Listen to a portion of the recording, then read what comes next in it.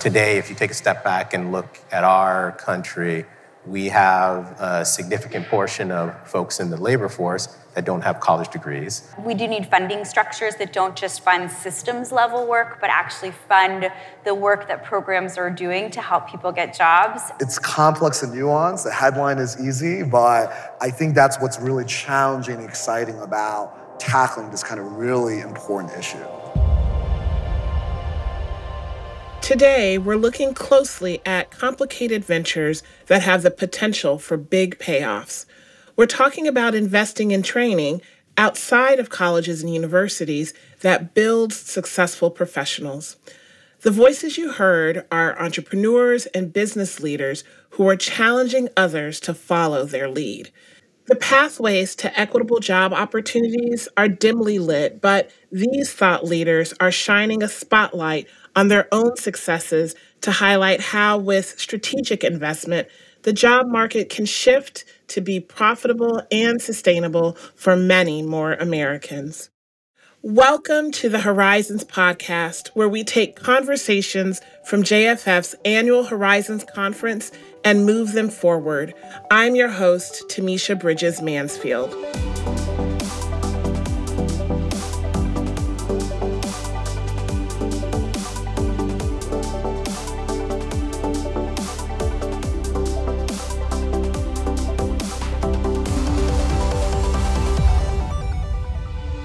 Today, I'm joined by special guest Sarah Miller, Principal Advisor with the Federal Reserve Bank of Atlanta.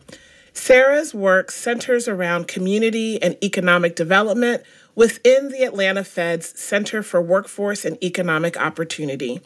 She is also the co-author of Workforce Realigned: How New Partnerships Are Advancing Economic Mobility. The book features 19 case studies and nascent ideas on how to reboot economic mobility in America. There are more than 10 million unfilled jobs out there, and many don't require a college degree. But thousands of Americans without college degrees are being denied access to those jobs, despite the fact that the majority of Americans do not have a college degree. So how do we solve this problem to get more adults into well-paying, sustainable work? Sarah and I will explore the complexities of financing the future of work. Before we begin our conversation, let's listen in at Horizons. Here are two entrepreneurs who saw a gap and are having success closing it. Juke Su is CEO and founder of Pursuit, an organization that trains some of America's earners whose household income is less than $30,000 per year to become leaders in tech. Juke will speak after Nitsan Pellman, CEO and founder of Climb Higher. Pellman's organization also helps future techies get training in critical non-technical skills, including collaboration, communications, and critical thinking. I run an organization called Climb Higher, and the easiest way to understand Climb Higher is by me asking the audience two questions. So, how many people in this room have ever gotten a job through a warm introduction or somebody in your network? If that's happened to you, raise your hand. Okay, follow-up question. How many jobs have you gotten that way? Count them and put them up with your fingers on your hands. All right, I see lots of 2s, 3s, 4s, 5s. Most people in this room have gotten jobs through relationships and connections. 4 years ago, I was an entrepreneur in residence at LinkedIn, and when I was there, they put a referral button on their platform. And what they learned by doing that was that the vast majority of job seekers were getting jobs through referrals. And all of you in this audience have demonstrated what the LinkedIn data was telling the company as well, which is that most people get jobs through connections and relationships. I had a hypothesis that there's lots of people out there who may not have robust networks or may not even really understand how their networks can be utilized for them to get great jobs. And if you don't get to go to a 4-year college and play lacrosse and sing in an a cappella club and join a frat, then you may not get to build social capital and relationships that then open up doors for the rest of your life. And our hypothesis was that those people end up potentially working in retail or earning minimum wage or working in a lot of gig roles. And then we needed to create a workforce and upskilling organization that focused on equal parts on building networks, social capital, and relationships alongside of in-demand skills. And we are incredibly proud of the fact that 87% of our alum have successfully gone from working in low-wage jobs to middle-class jobs, and the vast majority of them have done that through the support system of each other and the alumni network that comes from Climb Higher. Okay, can you tell us a little bit about Pursuit? That's great. Yeah, so happy to be here today with everyone. Tackling this issue around social economic mobility, we primarily work with blue-collar workers from low-income backgrounds and provide upskilling for them into the careers of the future, so focus on technology. This is a very difficult problem, and I think part of our thesis is that there are a lot of perverse incentives among the different players: training institutions, students, employers, and funders. So our approach at a high level is taking the highest need and highest potential kind of adults, on average earning about $16,000 before our program, provide about a year of training, and then at the end of that, they get jobs around $90,000 a year. So, really transformative in terms of income boosts. Now that sounds really simple, but it is very, very difficult. And I think the way we're able to do that, though, it's not just focused on training, it is around a vertically integrated solution. Training has to be there, has to be important. Working with employers to remove structural barriers and providing support service to enable that to happen. And then ultimately a financing mechanism that aligns incentives across from all those kind of stakeholders to make sure there are real results. Welcome back to our studios. I'm now joined by my special guest, Sarah Miller, Principal Advisor for the Federal Reserve Bank of Atlanta. Sarah, thank you for joining me in this important conversation today. Thanks so much for having me. It's great to be here. Great. Well, let's dive in. So as Juke said, this may sound simple, but it's really not easy. And barriers are being lowered for workers who haven't graduated college to access some federal and state jobs. How do we get the private sector now to follow suit, especially with a potentially loosening labor market? Yeah, it's a good question. But I just want to underscore this with, we still have a very tight labor market right now. I think the latest numbers are that there's 10.7 million job openings. There's 5.8 million unemployed. So I think there's two main areas of change that can close these gaps. One is skills-based hiring practices, and the other are these innovations in financing skill development. If we can incent employers to use this moment to start to change their hiring behavior, which, as Juke mentioned, and I want to underscore, is not easy by any stretch. In fact, yesterday, the Atlanta Fed hosted a virtual conversation with chamber, research, and business leaders on this exact topic, on skills-based approaches, why they're important, what it takes, and how you need buy-in truly from top to bottom and bottom to top, all the way across of any organization. Time and commitment is underscored throughout that conversation as the necessary elements to successfully adopt any new practice. So these ingredients, time and commitment, they often don't get as much investment as they should. So, on the skills-based practices front, it's one thing to change the job description, and it's quite another to change long-standing recruiting, acquisition, development, and promotional practices. They start to work in different ways on how they invest in their workforce. Some of these outcomes-based funding models share in that risk and lead to better outcomes to have a better talent pool now and in the future.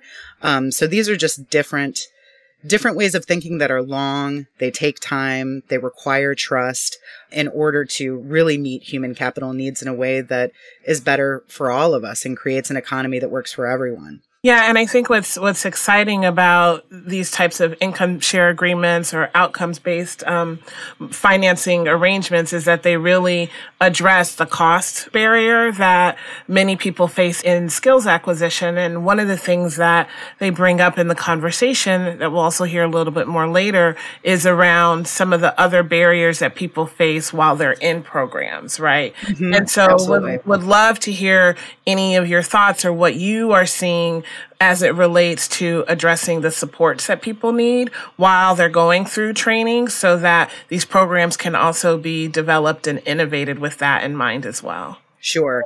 And I'll offer the way that I think about this, but also some resources out there and some ways that we can look at models that are happening right now that have already shown some successes to think differently about this, whether you're an employer, whether you're in the public sector. But these wraparound supports are incredibly important. If you think about, we're talking with a working adult that maybe has a lot of familial needs that they need to meet financially and with their own time. It's hard for them to just drop out of the labor market and go into school. They need income, but they also need flexibility while they're pursuing additional education, while they're working. That requires an employer to think differently about how they schedule, how they support that worker. Childcare needs, transportation needs remain paramount as key barriers to keeping people out of the labor market or from advancing within the labor market. But I would say a lot of the other wraparound supports that are needed are easy supports that the public, private, and training sector can offer. The career awareness, helping them navigate what is the right next step for them, what is the right career path that they want to pursue, what is going to lead them to economic self-sufficiency in the quickest and most meaningful way possible that gets them into a job that offers them dignity, offers them autonomy, and sees them as a very flourishing, contributing member to that workforce. Mm-hmm. That's a lot of these more kind of soft supports that don't necessarily require new entire funding streams. So when you want to look at examples out there, I'll offer a couple that I think are really effective, kind of guides or blueprints, let's say, for all of these players in the workforce system. There's this Workforce Realign book that the Federal Reserve of Atlanta and Philadelphia and Social Finance did, highlighting 19 different case studies around outcomes-based financing programs. There is a community of practice program being led by the U.S. Chamber of Commerce Foundation called Talent Finance Innovation Network.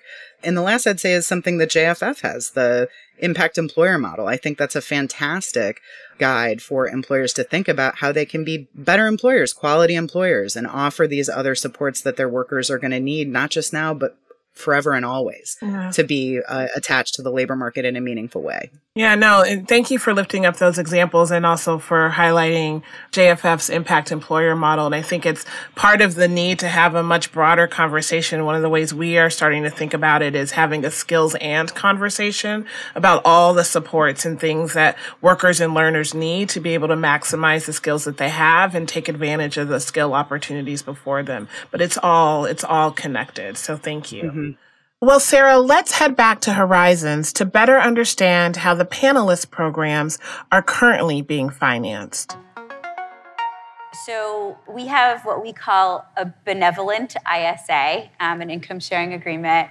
And we spend a lot of time researching models out there. There's a lot of income sharing agreements that are connected to what I consider to be a high level of interest. And so, if you say to a student, you don't have to pay anything on the front end, but then once you get a job, you have to pay a certain amount every month. But then there's like 10% interest on top of that. That, to me, doesn't seem like the most student-friendly income sharing agreement out there. And so we stayed away from those, and we essentially, through philanthropy, created our own income sharing agreement in which everyone who comes into Climb Higher is earning below livable wage. That's a criteria to be in the program. So they don't pay anything when they're in the program, and only when they get a job that pays $50K or more, then they're in a position to pay for the next person to have the same opportunity. And they pay $150 a month for 4 years. It's flat. It's not a percentage of their income, and there's no interest. You okay? Yeah, I think this is a really important issue. I know finance might seem disconnected with what we all care about, which is helping people, creating change and kind of these outcomes, but it's actually a really root issue to workforce development. Most workforce development is done by nonprofits. If you look at the pools of capital, in New York City, for example, for adults, it's about $28 million total pool of capital from foundations and corporations to support upskilling, job training, right? $28 million in New York, in one of the wealthiest cities in the world.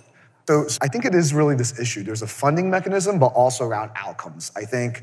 So our approach, and I didn't know any of this, as a originally, and I'm from New York, from Queens, as a poor immigrant kid from Queens. I didn't know anything about philanthropy, nonprofits, any of this stuff. Just wanted to, try to solve these kind of issues, right? And quickly, as we started raising philanthropy as well, realize these market conditions around that. So how do we design a system that kind of enables that? You need the outcomes and the financing around that. So I think over the years, been doing this for like eight years now, realizing the issue's been the same, but trying to implement and develop these kind of tools with these kind of partners around creative capital. So, and part of this is also, I think our belief is that this is a long-term time horizon, right? If you really want a blue-collar worker into an excellent career, that takes multiple years to actually understand results. So if that assumption is correct, to really understand the outcomes, how do you align different kinds of capital to utilize that? So I don't think it's either or. This is, I guess, a much more nuanced kind of understanding of things, and I think what we have kind of time for. But I think we have to think thoughtfully about the different tools, different kinds of capital, and where the value is added to ultimately, create changes in kind of the system. But it is a really important part of the change that we're all seeking. Welcome back to our studio. Sarah, there are some key points there.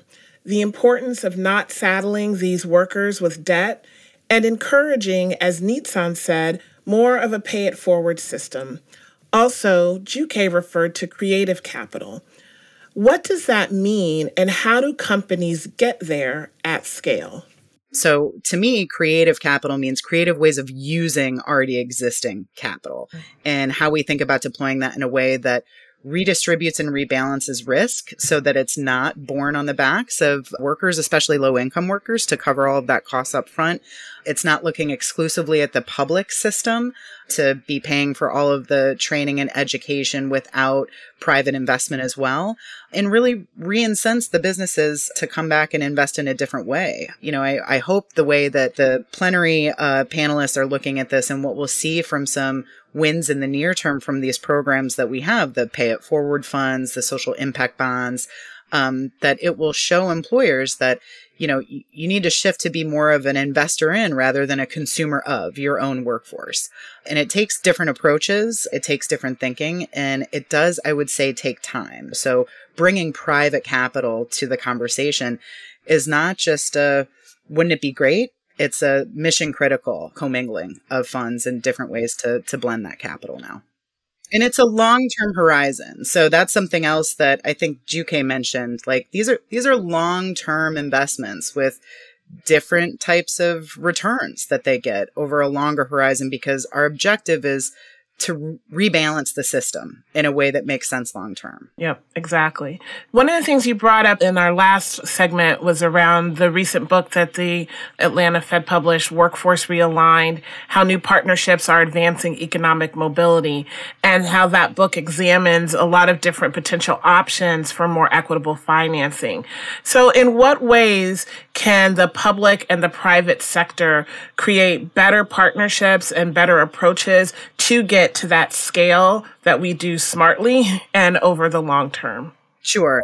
And so on the Workforce Realigned book, it's sectioned into 3 different areas: what public policy needs, how employers and public partners work better together, and looking at student as the payer into these systems. So it gives a wide array of ways to think about this and really look at different kinds of partnerships. But I'll say, the way that some of these partnerships can be better structured and offer longer term positive outcomes is not just inside of these complicated different financing systems. I mean, some of the examples that we have in the book are as simple as restructuring contracts so that you're incenting both parties to co-achieve the goal that you've laid out. So it's not just all on the hands of one party versus the other party. So having, clawback provisions in the contracts is one way to better integrate those partnerships and truly make it a partnership that if we both win together. I think that's absent a lot of times, and that's a simple change. Just relook at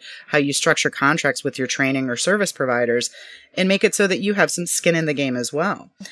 From employers pulling them into the conversation and really leveraging that private investment. There's other programs that are happening very small, but over time will get to scale. So a great example is between Comcast and Philadelphia Works. They're creating a customer service training program that as they're placed, and if they get placed and retain on the job, Comcast repays the workforce board for those training investment dollars. So that's a simple way to say, hey, we're going to make this investment. We'll use our dollars up front, but if it's successful, then you have some return in this as well. So if they're at the table both as an investor and an architect of what they need, then that's going to tell that scale story in and of itself. That's really going to get you there. No, that's really good. One company that is investing in skills-based learning is Google. Troy Blackwood, head of structured investments, joined Nitsan Pellman, Juke Su, and moderator Jake Edwards, vice president of impact investing at Social Finance. Social Finance is a national nonprofit that builds partnerships and investments to mobilize impact capital. Troy and Jake discuss the investment Google is making in financing programs that put adult learners in sustainable wage jobs with help from Social Finance. Let's listen in.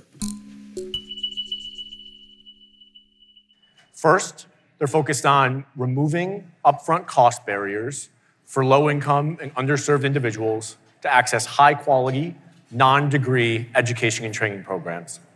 Second, they invest in critical wraparound supports that have proven to increase graduation and employment outcomes. Third, they work backwards from employer demand, and they tailor programs and curriculum to actually meet the demands of employers and lead to good-paying jobs. And fourth, they reimagine the risk paradigm and align incentives of all project partners towards student success. One recent example from my work that hopefully checks those 4 boxes is our $100 million Google Career Certificate Fund that we announced in February of this year. Through that fund, we're focused on expanding access to high-quality training programs. So how does it work? Individuals will enroll with a set of training provider partners, currently Year Up and Merit America, a portfolio that will grow over time. Through those training programs, we'll get access to career certificates, whether that be in IT career support or project management, data analytics, UX design. The fund is supported by Google Treasury and through its philanthropic arm, Google.org, and will enable 20,000 learners to gain digital skills and land good-paying jobs. In addition to the certificates and those particular skill sets, learners will get access to critical wraparound supports, whether that be enhanced job placement and career coaching, or transportation support, or childcare support, looking to address the persistent barriers that are inhibiting persistence, graduation, and employment. When students graduate, if they obtain a job earning in excess of $40,000, they repay the program costs at zero interest through flat monthly payments of around $100. If at any point an individual earns less than $40,000, is unemployed or underemployed, their payment obligation ends. Troy, I gave the executive summary on the Google Career Certificates Fund, but this is certainly something that's near and dear to your heart and your everyday work. We'd love to hear from your perspective, what were some of the key objectives, parameters, themes as you thought about what this financing should look like and how it should be available to students? Yeah. One, Google's able to leverage their balance sheet, which, we're in a position where we have a large balance sheet and we can leverage that. So $100 million is a big number and provide a lot of funding. But in terms of scaling, there are a couple of mechanisms that we've included in the fund that will help with that. So when Jake talked about successful students getting through the program, achieving the career certificate, and landing a job above a certain threshold, those folks, when they pay back $100 a month, where that money is going is to help recycle to get more learners. So we have some very ambitious goals around this, right? We want to enable folks to create that path and enable folks to get these high-wage jobs in these new field and emerging fields that we think will be prominent in the future, but also allow them to pay it forward and help bring others up. And the ambitious goal is that we want to get over 20,000 people to get to these successful jobs in this field.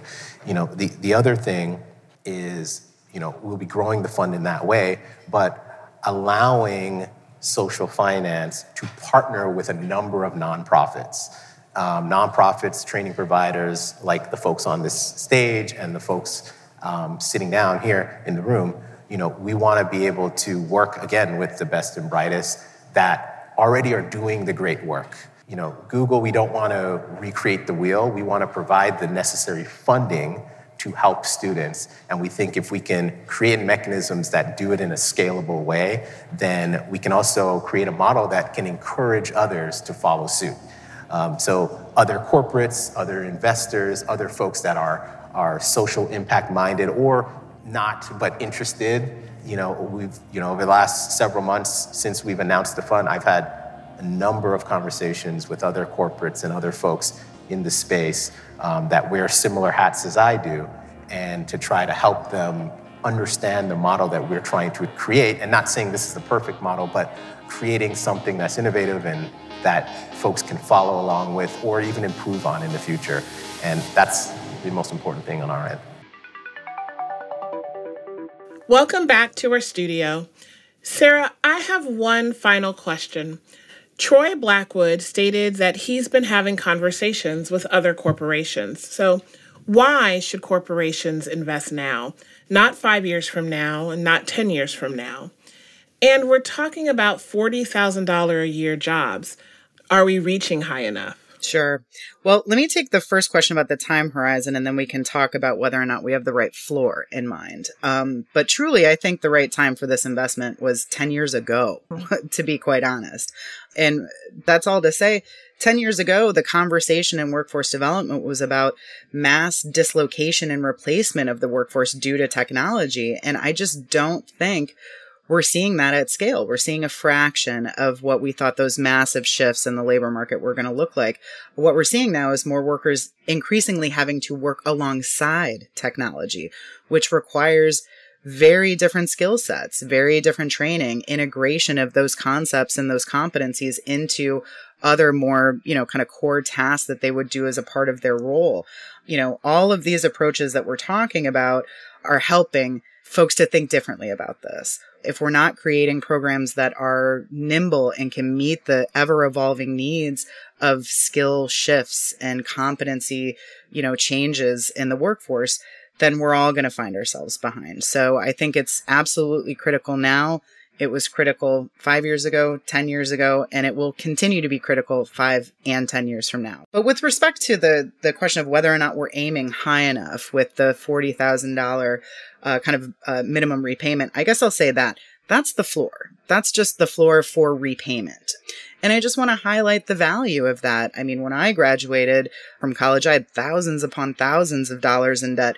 And that repayment was happening whether I was employed, period. And it didn't matter if I was employed at $7 an hour or $70 an hour. I was making those payments. And a lot of the programs that were highlighted in the plenary, especially the Pursuit program, is talking about taking people from making $16,000 a year to $90,000 a year. So I don't think anyone is targeting 40,000 as that's where we want people to get and that's where we want people to stay. They're saying that seems like a reasonable financial threshold where in which payments are triggered at whatever level. So, I do think it's important to think through, are these equitable repayment terms? Are we structuring this in the right way that is not going to continue to saddle the worker with those payments when they are making what still is, a relatively low salary? So I think it's a really good question and something that we need to constantly assess. I mean, if outcomes are not being met and workers are staying at that level or even falling below that level, then there's a failure in design and structure in the partnership. And that needs to be assessed just as quickly as any other significant capital investment would be assessed. As I've said, talent's our biggest asset, and they should be invested in like they are the biggest asset in ways that really lead to systems change, that really lead to better partnerships long term, and that create a labor market that allow people to be economically mobile and resilient over time. Sarah, thank you for joining us. We look forward to seeing which corporations jump in next. Oh, it's been a pleasure, Tamisha. Thanks for having me. And thank you to our listeners for joining us for this episode of the Horizons podcast. Please let us know what you thought about today's conversation and share a comment wherever you find your podcast. I look forward to the conversation on our next podcast. For now, I'm your host, Tamisha Bridges Mansfield.